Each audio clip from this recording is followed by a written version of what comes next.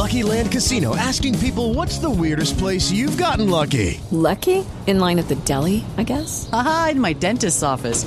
More than once, actually. Do I have to say? Yes, you do. In the car before my kids' PTA meeting. Really? Yes. Excuse me, what's the weirdest place you've gotten lucky? I never win and tell. Well, there you have it. You can get lucky anywhere, playing at LuckyLandSlots.com. Play for free right now. Are you feeling lucky? No purchase necessary. Void where prohibited by law. 18+. Terms and conditions apply. See website for details. Join us today during the Jeep Celebration event. Right now, get 20% below MSRP for an average of $15,178 under MSRP on the purchase of a 2023 Jeep Grand Cherokee Overland 4xE or Summit 4xE. Not compatible with lease offers or with any other consumer incentive offers. $15,178 average based on 20% below average MSRP from all 2023 Grand Cherokee Overland 4xE and Summit 4xE models in dealer stock. Residency restrictions apply. Take retail delivery from dealer stock by 4/1. Jeep is a registered trademark.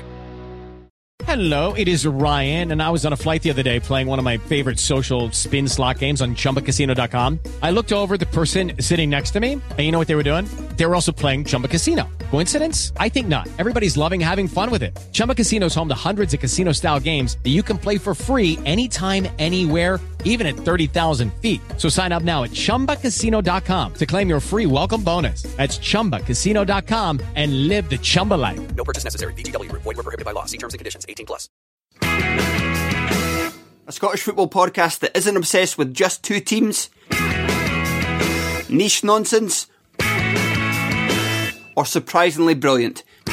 You decide. The Terrace Scottish Football Podcast. The cult Scottish football podcast now adapted into a hit TV show. Search the Terrace Scottish Football Podcast on your chosen podcast player now. The summer's behind us. How did that happen? But football is back. Beer 52 are celebrating this by generously offering free beer to you, the Newcastle Natter listener. They're offering 8 craft beers sourced and curated from the best breweries on the planet, free. All you need to do is go to www.beer52.com/natter and just cover the £5.95 postage. Beer 52 is the world's most popular craft beer discovery club with over 150,000 members that they send a brand new case to every month. Every month's case has a different theme. Past themes have included beer from New Zealand, South Africa, Korea, all over the USA and Europe, and the American Civil War. No, that was a joke. As an independent British company, Beer 52 are passionate about the UK craft beer scene, which they continue to support during this difficult period. If dark beer is not your thing, you can simply choose the light option, and your case will come with the award-winning beer magazine Ferment and a tasty snack. Don't worry, though. If you do change your mind, you can pause or cancel your account at any time. Just go to www.beer52.com/natter to get your first case of 8 beers for £5.95. That's www.beer52.com/natter.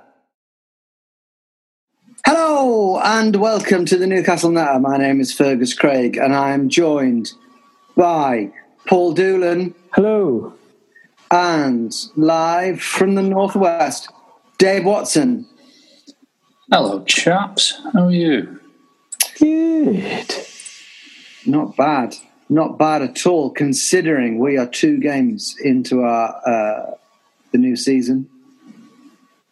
3 goals, each scored by a debutant. No goals conceded. It's the start to the season everyone's talking about. Happy? Paul? Yeah. I was pleasantly, not that surprised by the West Ham game, because I think we all thought West Ham would be terrible, and they fitted the bill for that. But yeah, it's sort of so many debutants on our side, no idea what to expect, and a lineup that we weren't expecting, and a pretty easy 3 points, really. A clean sheet and an away win. You don't get many better starts than that. Yeah, I wasn't convinced by the lineup at all, was I? Fucking hell, Dave. Right, I'll come to you. I'm the host here. Because I wanted to introduce you in a particular way. Me and Paul went to watch the game together in a pub. Yeah, and it was terrifically enjoyable, and I was very excited. First game season, and we've got a WhatsApp group, and Dave popped in at, let's just see, where was the first tweet? Dave popped in at like 7:30 and said, what, he says there's a full stop after each of these words.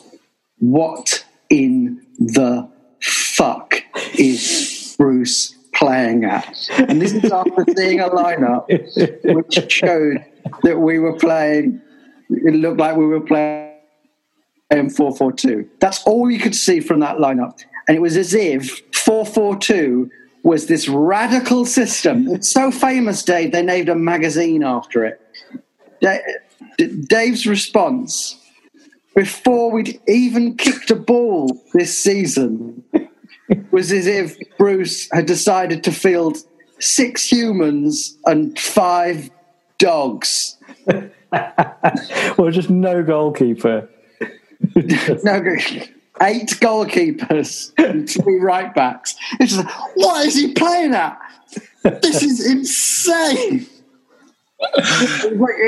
As if it was like the most radical football formation ever seen in the history of football.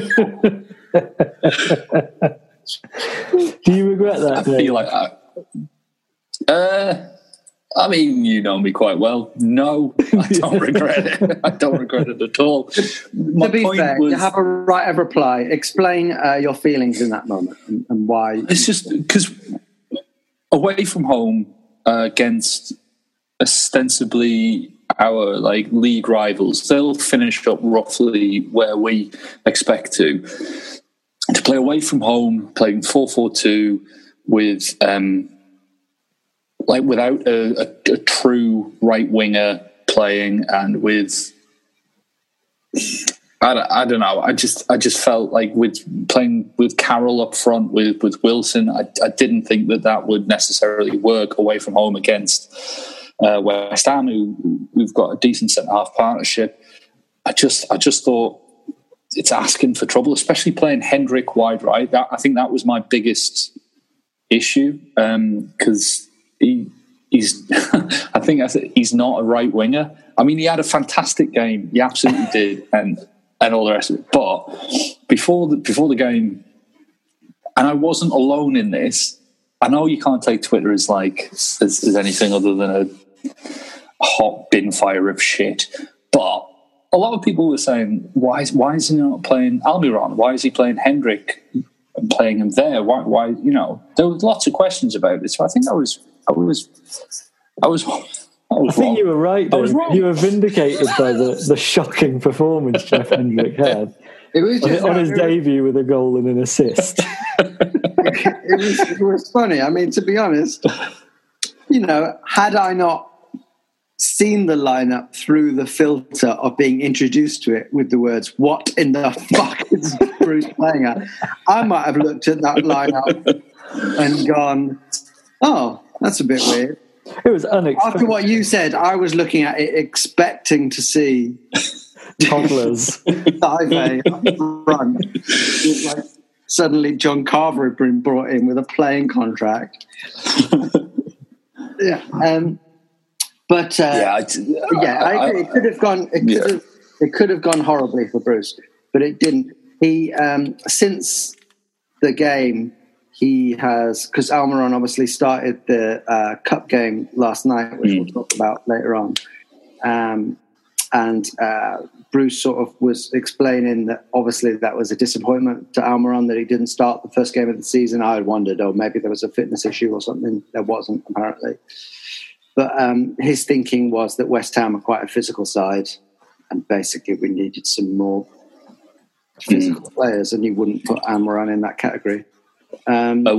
Just to very quickly on the point that you just mentioned about the physicality, I thought that it took, I think it was like 7 or 8 fouls on Alan St. Maximin before a yellow card came out. And I thought they they didn't know how to deal with him other than to just kick lumps out of him.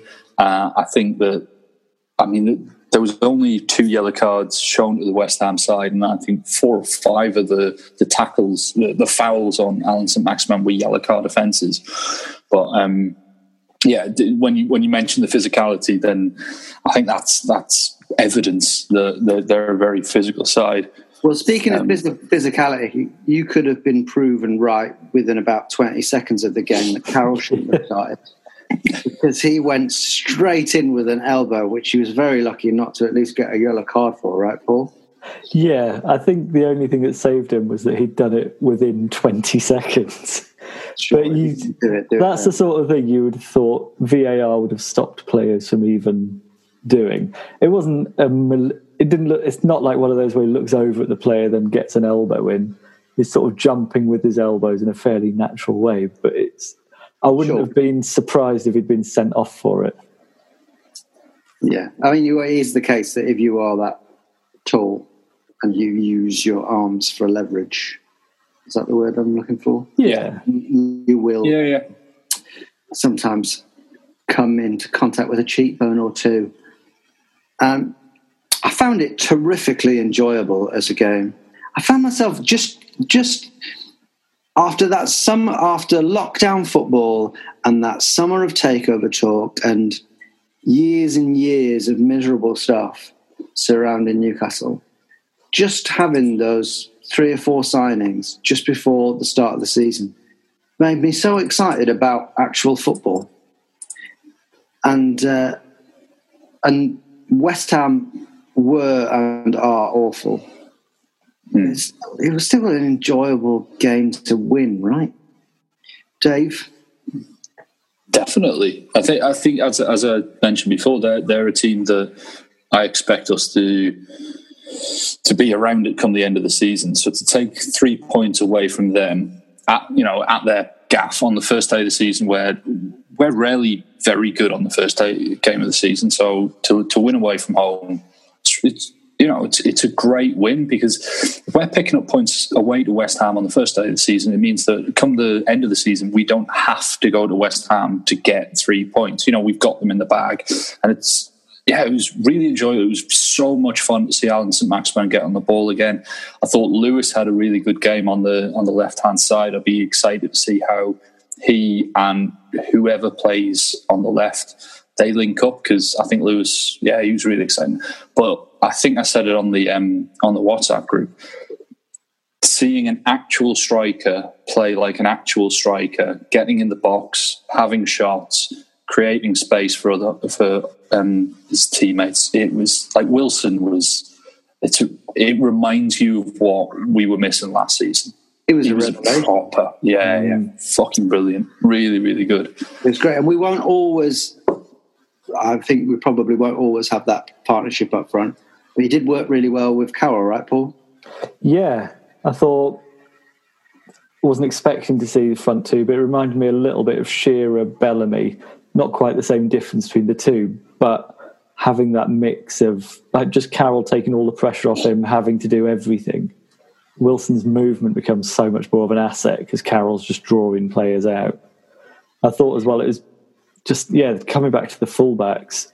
I think both fullbacks were involved in the build-up to both goals as well, and I think it's been a long time since we've had fullbacks you could say that about. We just look so much more balanced down each side. It is nice to sign players who have played in the Premier League and immediately seem up to speed, because we do suffer from that every season, that it takes, even if our signings turn out good, it usually takes them a while to adjust to the league. But we've got so far all of our signings have started really well, and we've still got Ryan Fraser to come in, and I'll be as well. Go on. I was going to say I'll be excited to see how Fraser and we'll come. I was going to say that to see the partnership that Fraser and Wilson had at Bournemouth, see if they recreate it for us. I think that's really exciting, because it's a ready-made. I think I said it last time. It's a ready-made production line of goals, or at least chances. So hitting the ground running, especially in this season where everything's compressed, is vital. And because we've got these new signings that have all added quality and not lost any of our half-decent players, we've got more bodies to sort of occupy the defence, do you know what I mean? So in St. Maximin and Carroll, they're both two players who take up a lot of energy from a defence, certainly of the standard of West Ham, right? I think for other players. Last season, basically a lot of our games, there would be 4 or 5 players around St. Maximin because you knew if you stop him, you stop us. But now it's like you've got him to worry about. You've got Wilson. You've got players like Almiron and Fraser who didn't even start, who can cause trouble. And then once they're all occupied, you've got that's the thing, better options in the centre. Yeah, they'd be around St. Maximin, but if he was able to get the ball away to a player who was in space, that player invariably was Joe Linton. Yes. Absolutely nothing of worth that man can do with a football. On the evidence of his time in English at Newcastle, because what's exciting for me is that, like Paul says, you've got a bunch of players that are going to who are offering options, but we've got. So if St. Maximin's drawing fouls, we've got Shelvey and Fraser and Lewis who can deliver a set piece of decent standard. You've got Carroll who, like you say, is going to bully a centre half all game if he stays fit and everything. And Wilson, who's pulling off, making very intelligent runs. All of these players combining, it just gives us options. Like you said, last season we had St. Maximin, and that was the only tactic. So now Bruce has got a plethora of options ahead for him to really get his stamp on the game. Because last season, to give him his due, he only really had Joe Linton as a striking option because Carroll and Gale weren't fit for the majority. So now he's got this. He's got no excuse. He's got to be able to get a more attacking style out of us. Well, he's got to be able to get results, right? I mean, it's not necessarily... I don't think we're at the stage of the football club where we need, as fans, attacking football, right? We just need better results. That's the way I feel, anyway. I think the thing that's going to help us with that is the fact we've got a striker who gets in the box now. Yeah.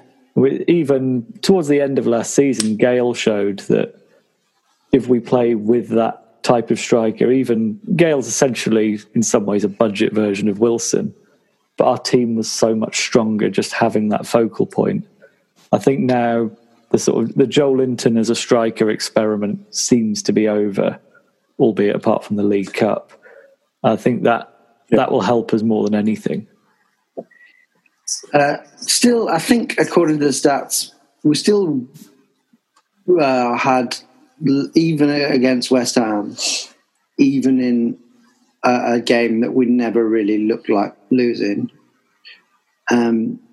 we still didn't have the majority of possession, right? So it seems as if our plan will still be never to really, we'll go on to the League Cup game, which wasn't our first 11, but we certainly didn't dominate possession in that game. So it seems like our plan is still going to be, we're not going to be seeing much silky football. We're just going to see a lot of nice counter-attacks, hopefully. I said to you a few times during that game, it was like we were watching Burnley, not in a bad way. It was 4-4-2 set up with kind of hard-working physical players and strikers taking their chances and a defence that's hard to break down. It's not sexy football, but it's whether we're going to play like this a lot of the time. Because I think we sort of all said last week we'd definitely like to see a 4-2-3-1, and that front three with sort of St. Maximin, Almiron, Fraser, and Wilson. So I think how successful and how stylish our season is, we won't know until we're about 10 games in. I wouldn't want to set up 4-4-2 with Hendrick on the right every week, but I don't think that's something that's going to happen either. Now you're coming around to me. Now you're coming around, are you? Yeah. I think it's early doors, but I think it's just expert management from Steve Bruce that he's just picked horses and got us into the Champions League races. I don't think we're at the stage where we're demanding stylish football. We're not going to be hitting the cover of the Power and Vogue. No. No, I'm not saying that. I'm not saying that we should be playing, exciting football every game. But I'm just saying that now that we've got these options on the pitch, it means that we needn't play that passive low block with an isolated striker that we saw for the majority of the season.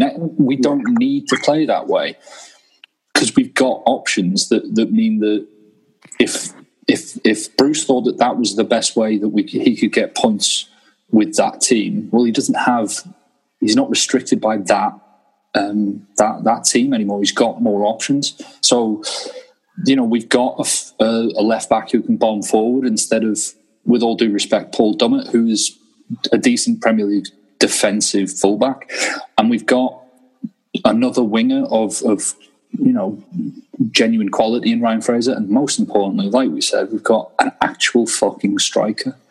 Well, I was about to move on from this game, but I realised I haven't actually talked about the goals. So,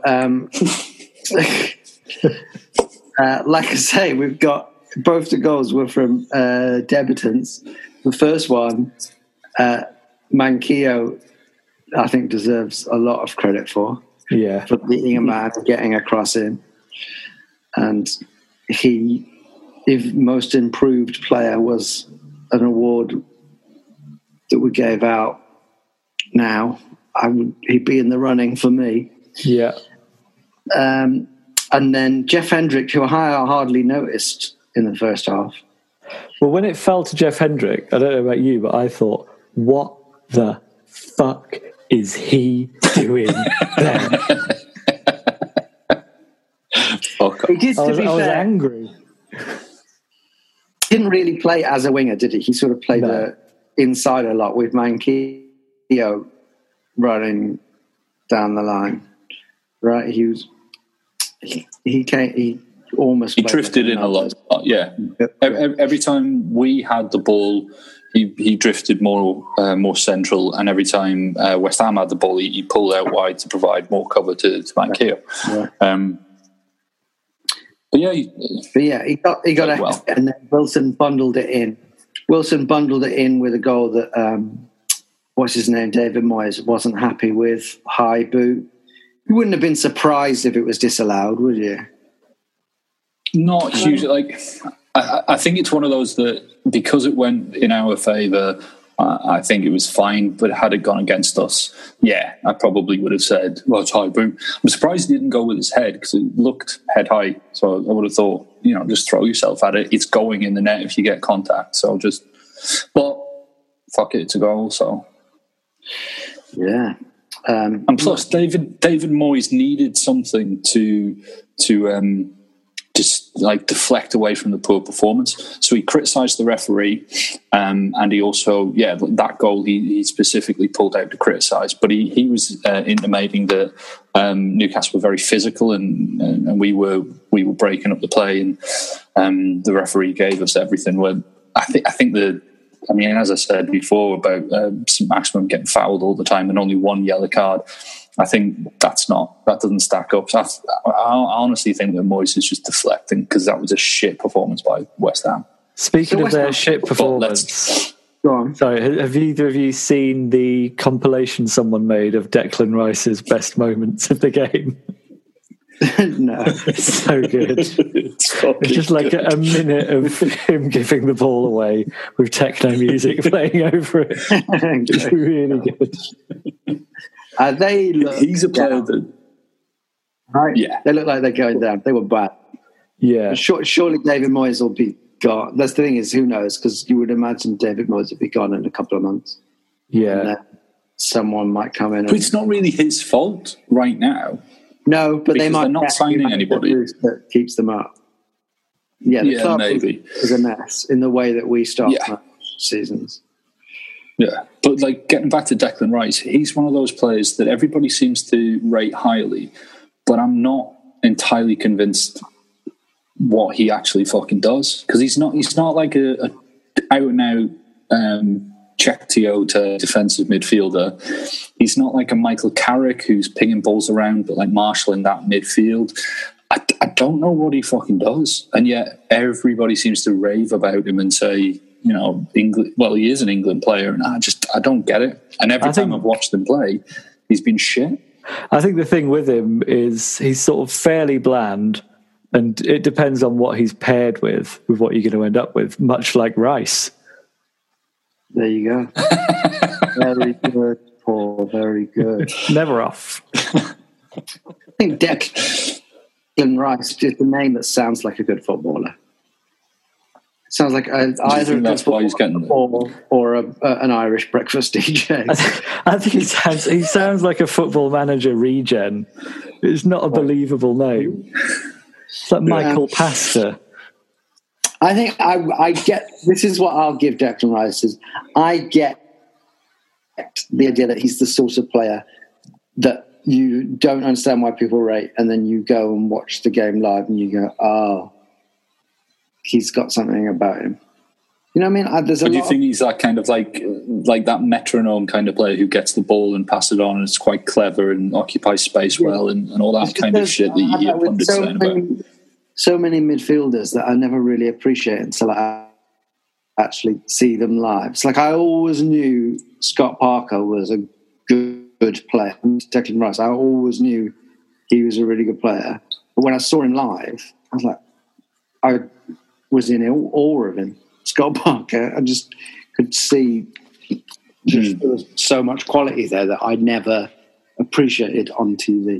I think much in the same way, probably a lot fans of the teams we play often probably think, who's this Isaac Hayden? There's probably not much to do about him, but I thought he was immense against West Ham.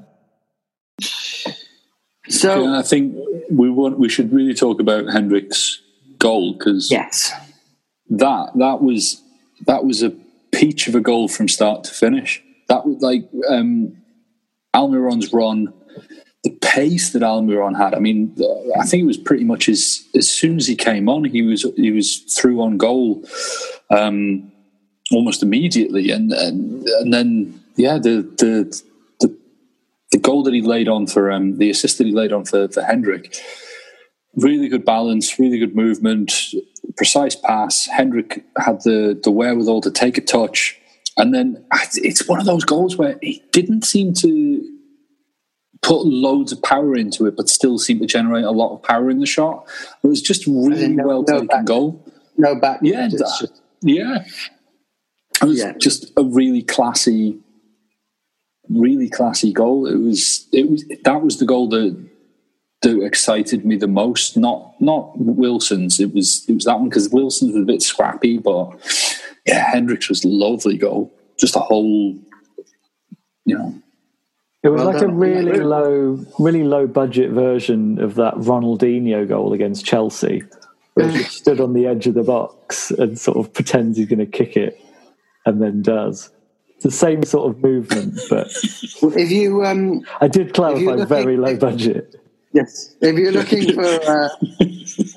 looking for an indication how rationally optimistic we are after one game of the season, Jeff Hendrick has just been compared to Ronaldinho. Okay, but to bring us down from petty heights, speaking of players, if Declan Rice sounds like he's a good player, Jeff Hendrick does not sound like he's trying to be a good footballer, does he? No, he sounds like a prog rock guitarist. All right, well, let's have a break now, and then perhaps to bring us back down to earth, we'll talk about the Carabao Cup.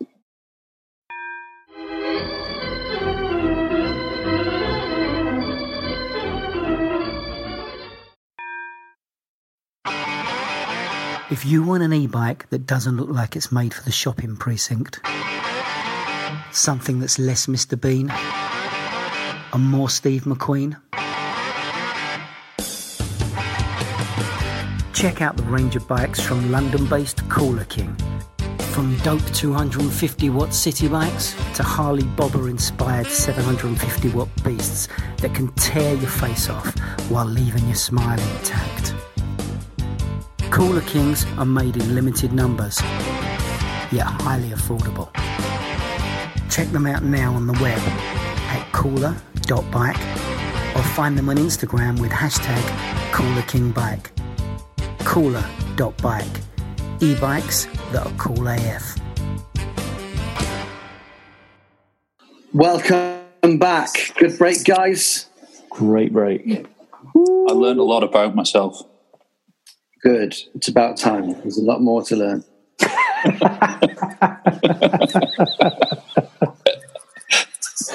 Okay, so let's talk about the Carabao Cup. Now, last night, as we speak, we played in the second round of the League Cup. Not something that we traditionally do well in. We played against Blackburn Rovers at home. The only way of watching the game that I could find to watch it like on a half-decent stream was to pay £10 for it. And I decided to do that. I paid £10. I'm so excited about this season that I paid £10 to watch us play in an empty stadium in the Carabao Cup versus Blackburn Rovers. I wasn't able to get downstairs until about 10 minutes into the game. I gave them my details. I paid my £10, and as soon as the payment went through, my son shouted from upstairs, "Daddy, I put my pants!" Well, I think everyone was excited about next year. Yeah. So the general agreement on Twitter was spending £10 on that game was a bad move. But I got enough enjoyment out of it. But I am different about football than most people. I only see the positive things. Did you actually manage to watch the game, Dave? I think you did, right? Yeah, I managed to get a stream that I didn't have to pay £10 for, but I did have to close pop-up ads. But I still think that I shouldn't have. It was. I know you see the positives, and I'm becoming the one who only sees the negatives. But that was fucking awful. It was a terrible, terrible performance. I didn't understand the lineup again. I didn't understand why, when you've got players who started well and maybe need a bit more time to get used to the team and maybe the way that Bruce is going to set them up. Like we could have kept the same centre halves. We could have kept the same fullbacks. Lewis didn't look too tired at the end of the West Ham game. I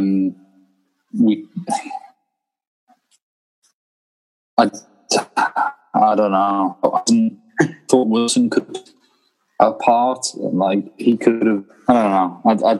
I didn't really understand it. I was really frustrated because the way that we played was so similar to the previous season where we were so passive. It was a deep-lying defensive block. We weren't putting pressure on the ball. We weren't releasing Almiron and Joe Linton quickly enough. It was fucking awful. We're losing you a little bit there, Dave. Quite glad. It was nearly as bad as your connection. Because yeah, we didn't hear you that well there, Dave. But the general vibe is that it was fucking awful. We only missed the end. I should clarify, Dave is in his room with electricity and magnets, which is probably affecting the signal a bit. We've still got to work on that Vegas magic show. It's not going to mesmerise itself. Paul, did you manage to see the game? I weighed up the options between paying £10 to watch Newcastle Blackburn in the League Cup and chose to go with the far more entertaining option of watching the ITV drama about Scottish serial killer Dennis Nilsson. And it was a wonderful choice. Okay, fair enough. To be fair, there was a lot of Matt Ritchie energy coming out of David Tennant's performance. I think my biggest issue was the way that he set us up.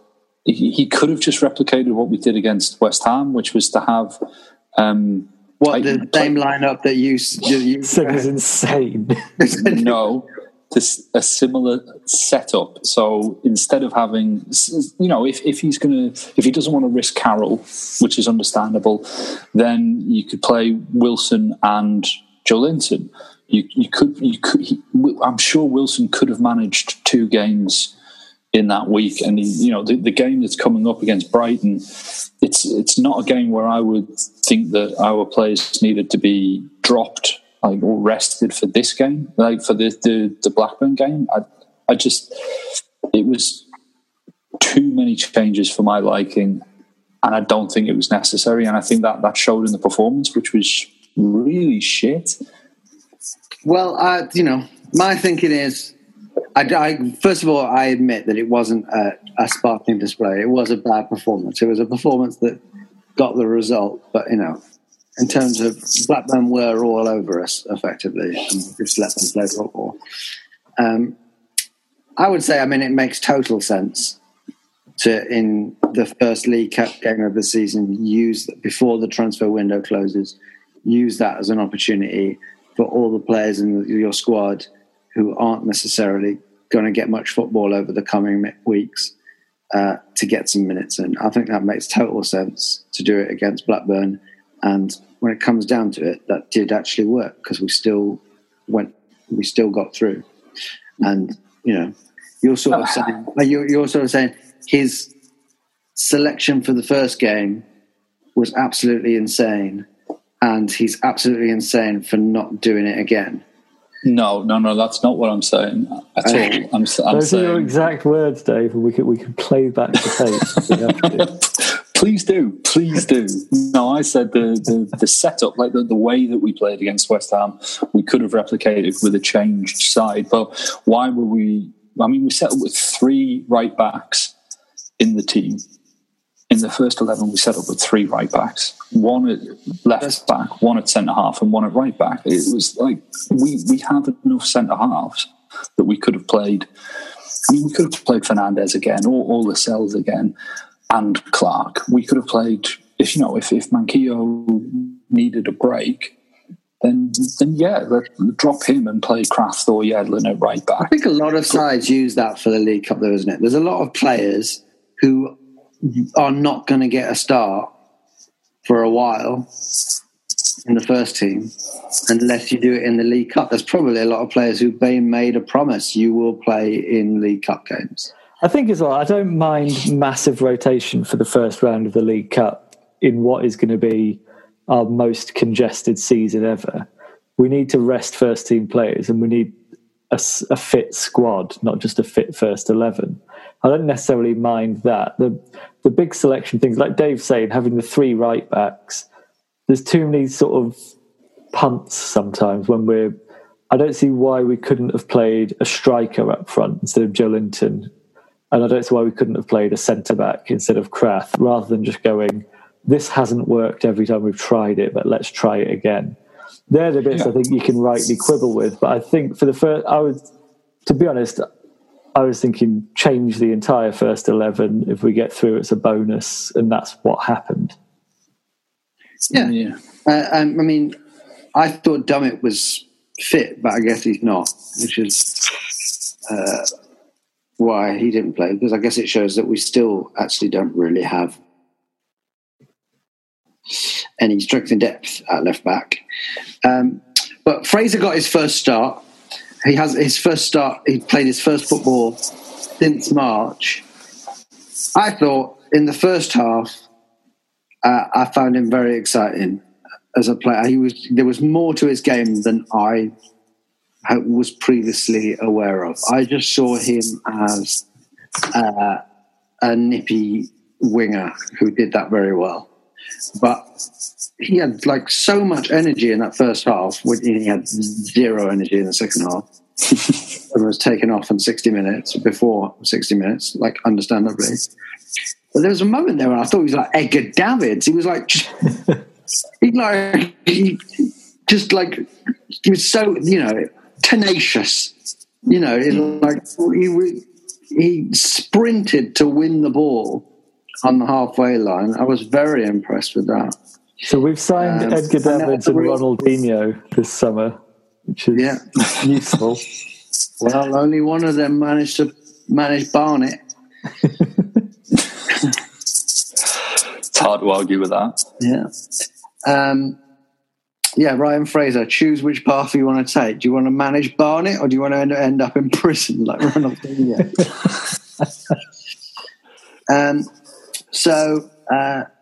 Ryan Fraser, and then he got himself a goal with what was, admittedly, from a Newcastle perspective, the only real moment of quality in the game.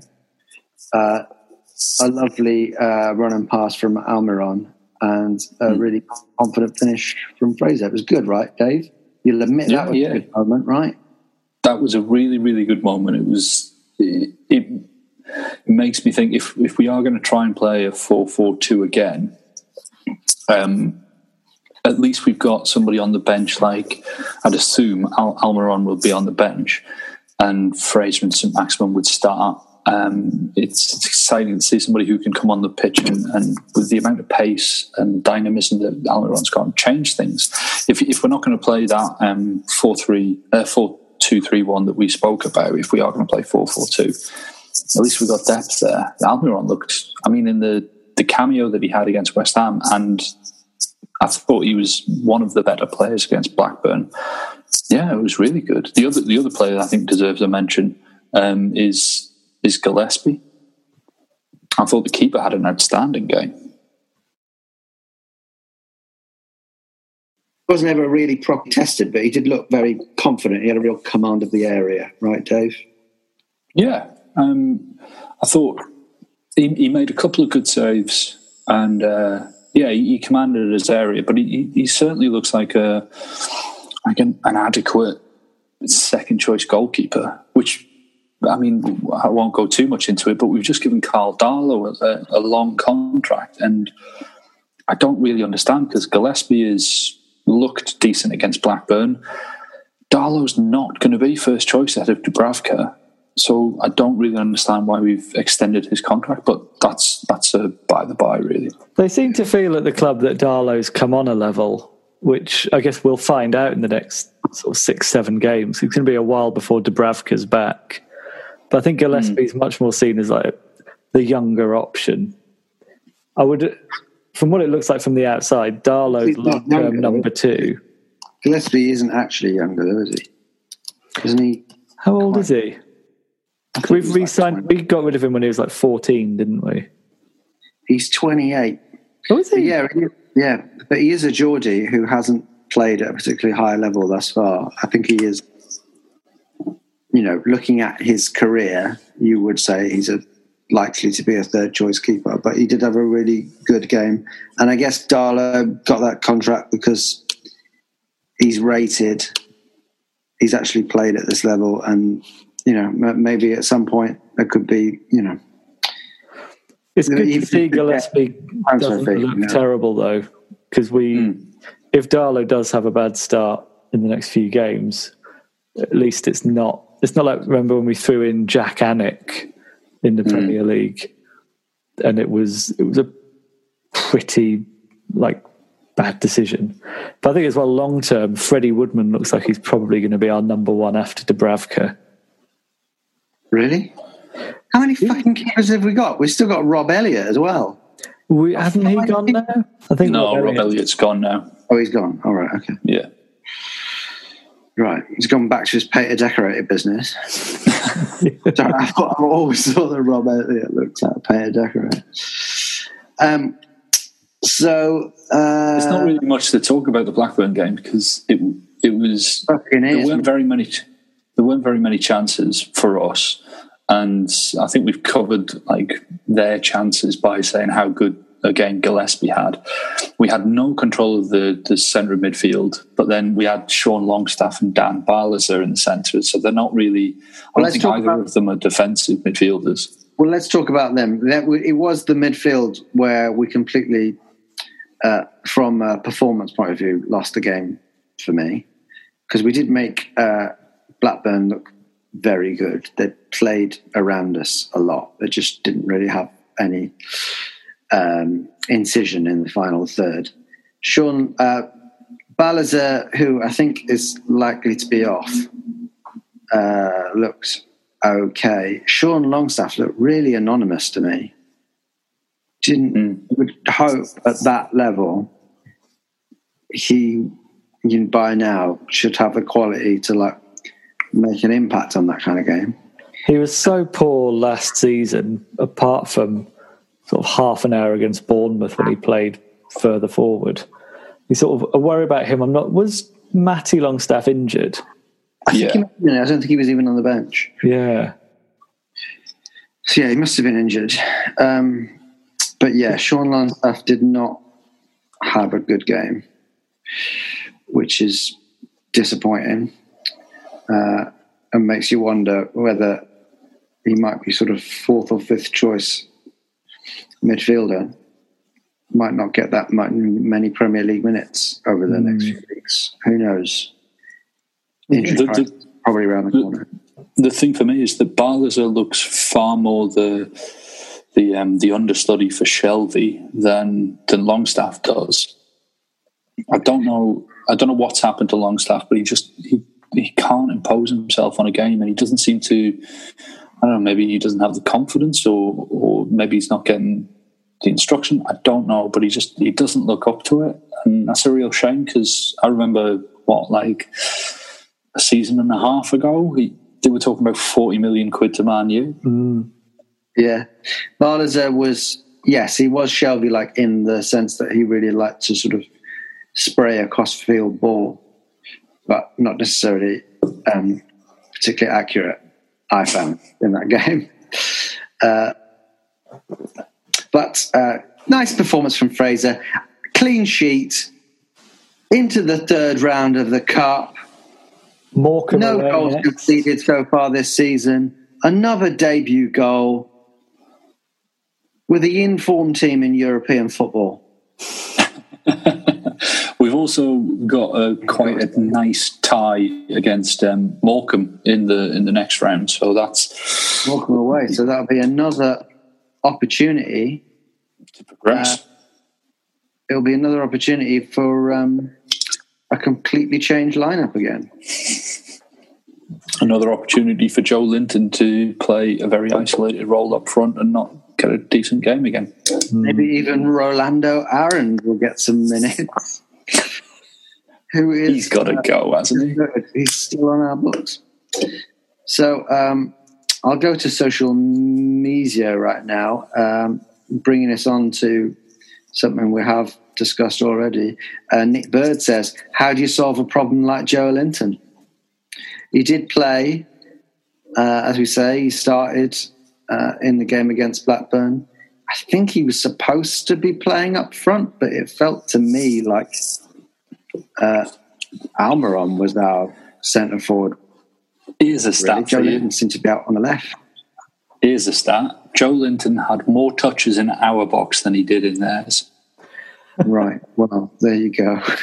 He doesn't seem to know he's a striker, or he's supposed to be a striker. He doesn't seem to want to be in the box. The stand in the box, and Almiron and Ritchie and Fraser will get the ball to you if you're in the box, but he was dropping so deep. If you look at the heat map, it looks like he thinks there's lava in that box. He can't get too close to it.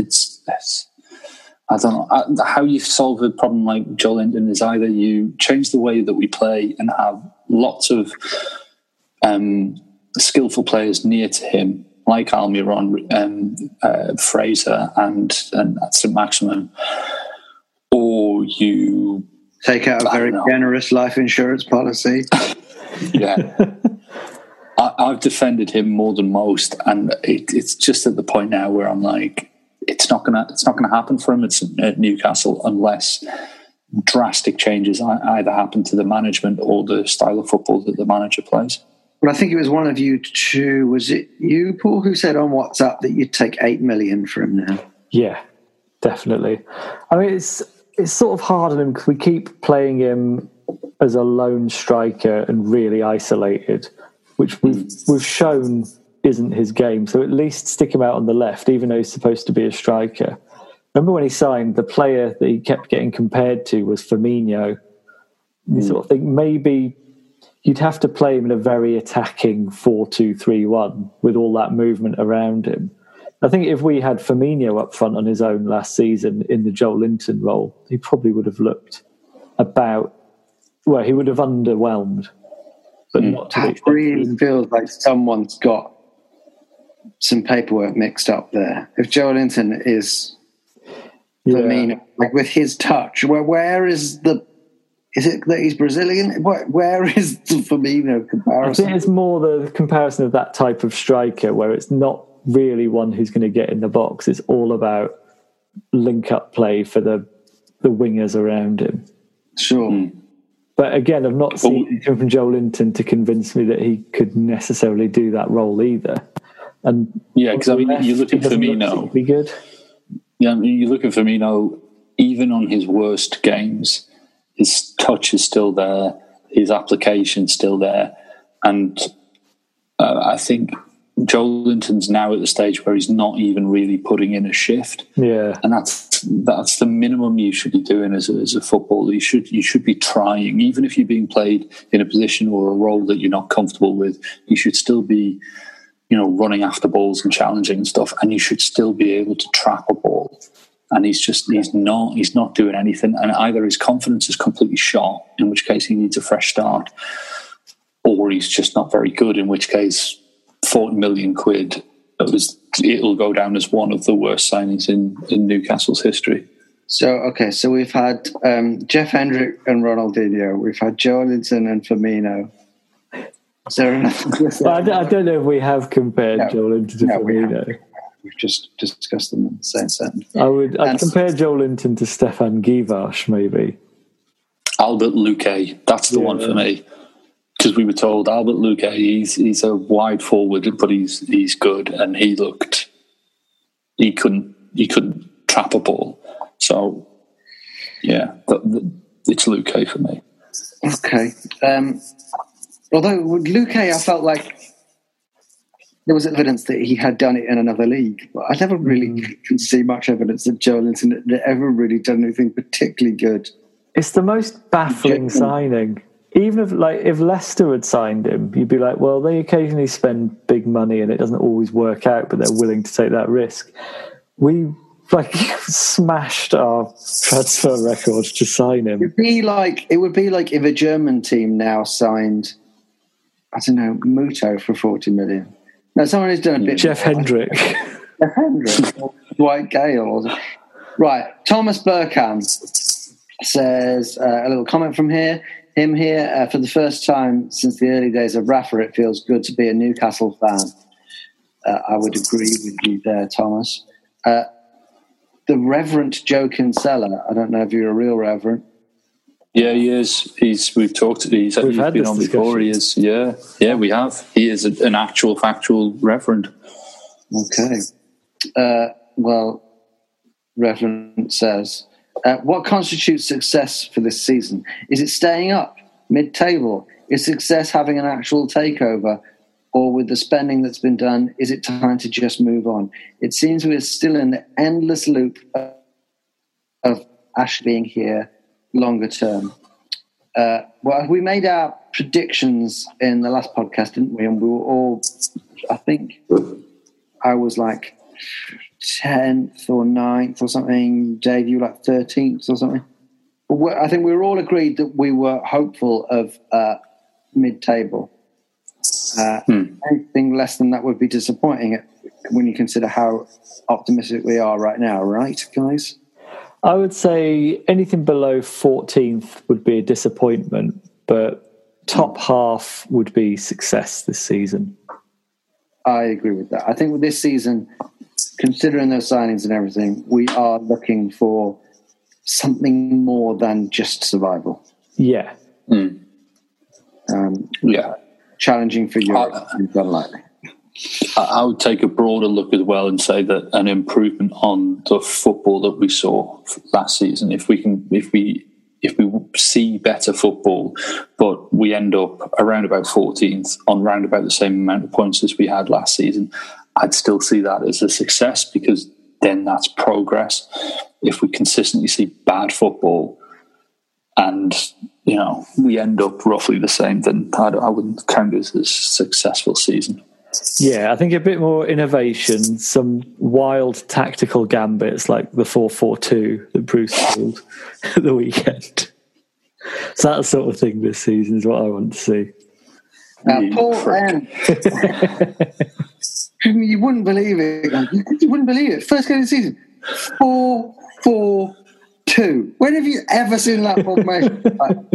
Paul M. says, which country or region do you think will be behind the annual takeover attempt next year? Far East, America, Wales, or would a local takeover excite you more? Anton Deck, Sting, Jimmy Nail Consortium. I think the next bid is going to come from the US. I don't know if it's going to be that Maurice, whatever his name is, but I think after the Saudis, it'll be an American conglomerate. One American bidder has apparently tabled a bid of $400 million for West Ham. So then they might switch their gaze. Well, I will know of one American billionaire who might be looking for something to occupy himself with early next year. Trump. Would you take him? No. Okay, no. Right. Okay, next. I'd like to see. I'd like to the see Saudis. I'd like to see the Mexican lads come back in. They were the Olegui group. Yeah, they were mooted for a bit and then disappeared. I want us to have Mexican owners. If only for the puns. Yeah, the puns alone. It would be Takeover, which would be fun, and Burritoon. Very good at it. Keith's ideas. Oh, very good. Dave. Dave, I've got a semi. I'm genuinely impressed. Michael Galloway says, when's the last time you had a pepperami? For me, I think I did have one pre-lockdown. I don't think I've ever owned one. I don't think I've ever eaten a pepperami. Okay. I gave my dog one on a strenuous car journey. That's the most recent time I've interacted. That's a luxury snack for a dog. It's beautiful.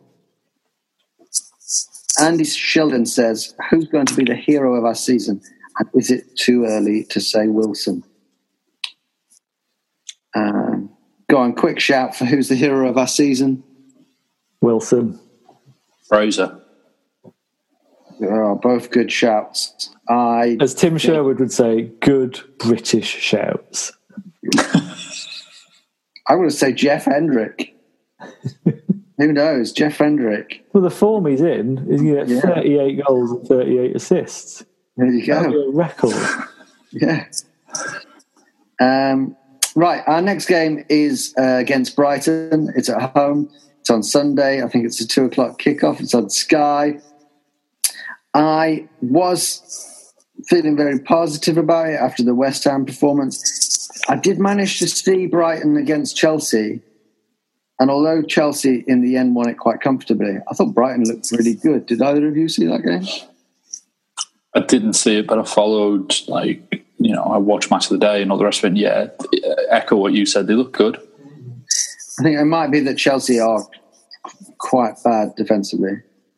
But I do think Brighton are going to pose us more of a threat than West Ham. That's my thinking. Yeah. Definitely. Well, I think Blackburn poses more of a threat than West Ham. Yeah, I think they did. What I would say is that the recent games against Brighton, they've been low-scoring affairs. There's been 4 goals in the last, in total over the last 6 fixtures, and it's pretty even. There's like 3 0-0s, a 1-0 win for them, a 1-0 win for 2 1-0 win for them. Actually, we haven't beaten them in 6 games. Yeah, fuck it, we're going to lose. Yeah. Do you reckon if Bruce went with that lineup against West Ham because he wanted us to match their physicality, surely he's going to be thinking along the same lines against Brighton, right? Brighton aren't the physical side that they were under Houghton. I mean, they've still got some big lads, but they play a nice style of football. It's Potter's got them playing on the deck a lot more. They're actually quite good to watch, Brighton. They do lack quality because it's Brighton. They haven't got superstars. Got Adam Lallana now. Do you think they'll go 4-4-2 again? We'll go 4-4-2 again, Paul? I don't think so. I hope not for this game. This is the sort of game traditionally we've struggled with, where it's a game we should dominate. That's what we've struggled with in the past. I feel like we've got the players to do that now. I think I'd like to see 4-2-3-1, maybe with Almiron for Carroll, but I think he might go 4-4-2 just for the impact of a fully fit Carroll, which we've not had for a long time. But I would say it'd be hard for Bruce to drop Carroll or Wilson after the West Ham game. I wouldn't be surprised if we go 4-4-2, actually.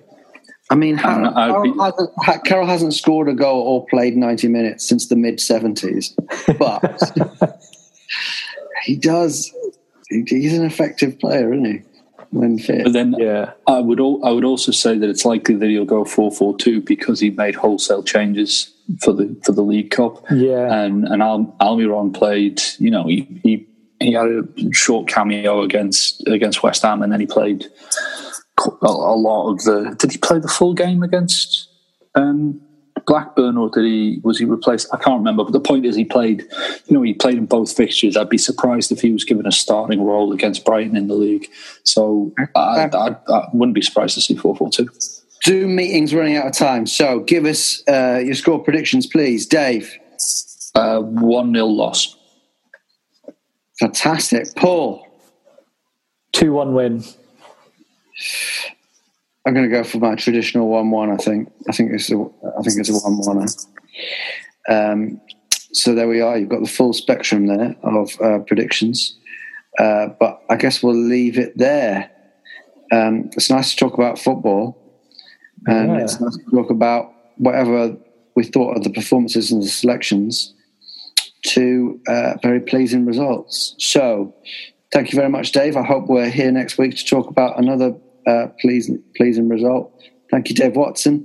Thank you, Paul Doolan. And thank you to you, the Newcastle Natter listener. Goodbye. Bye.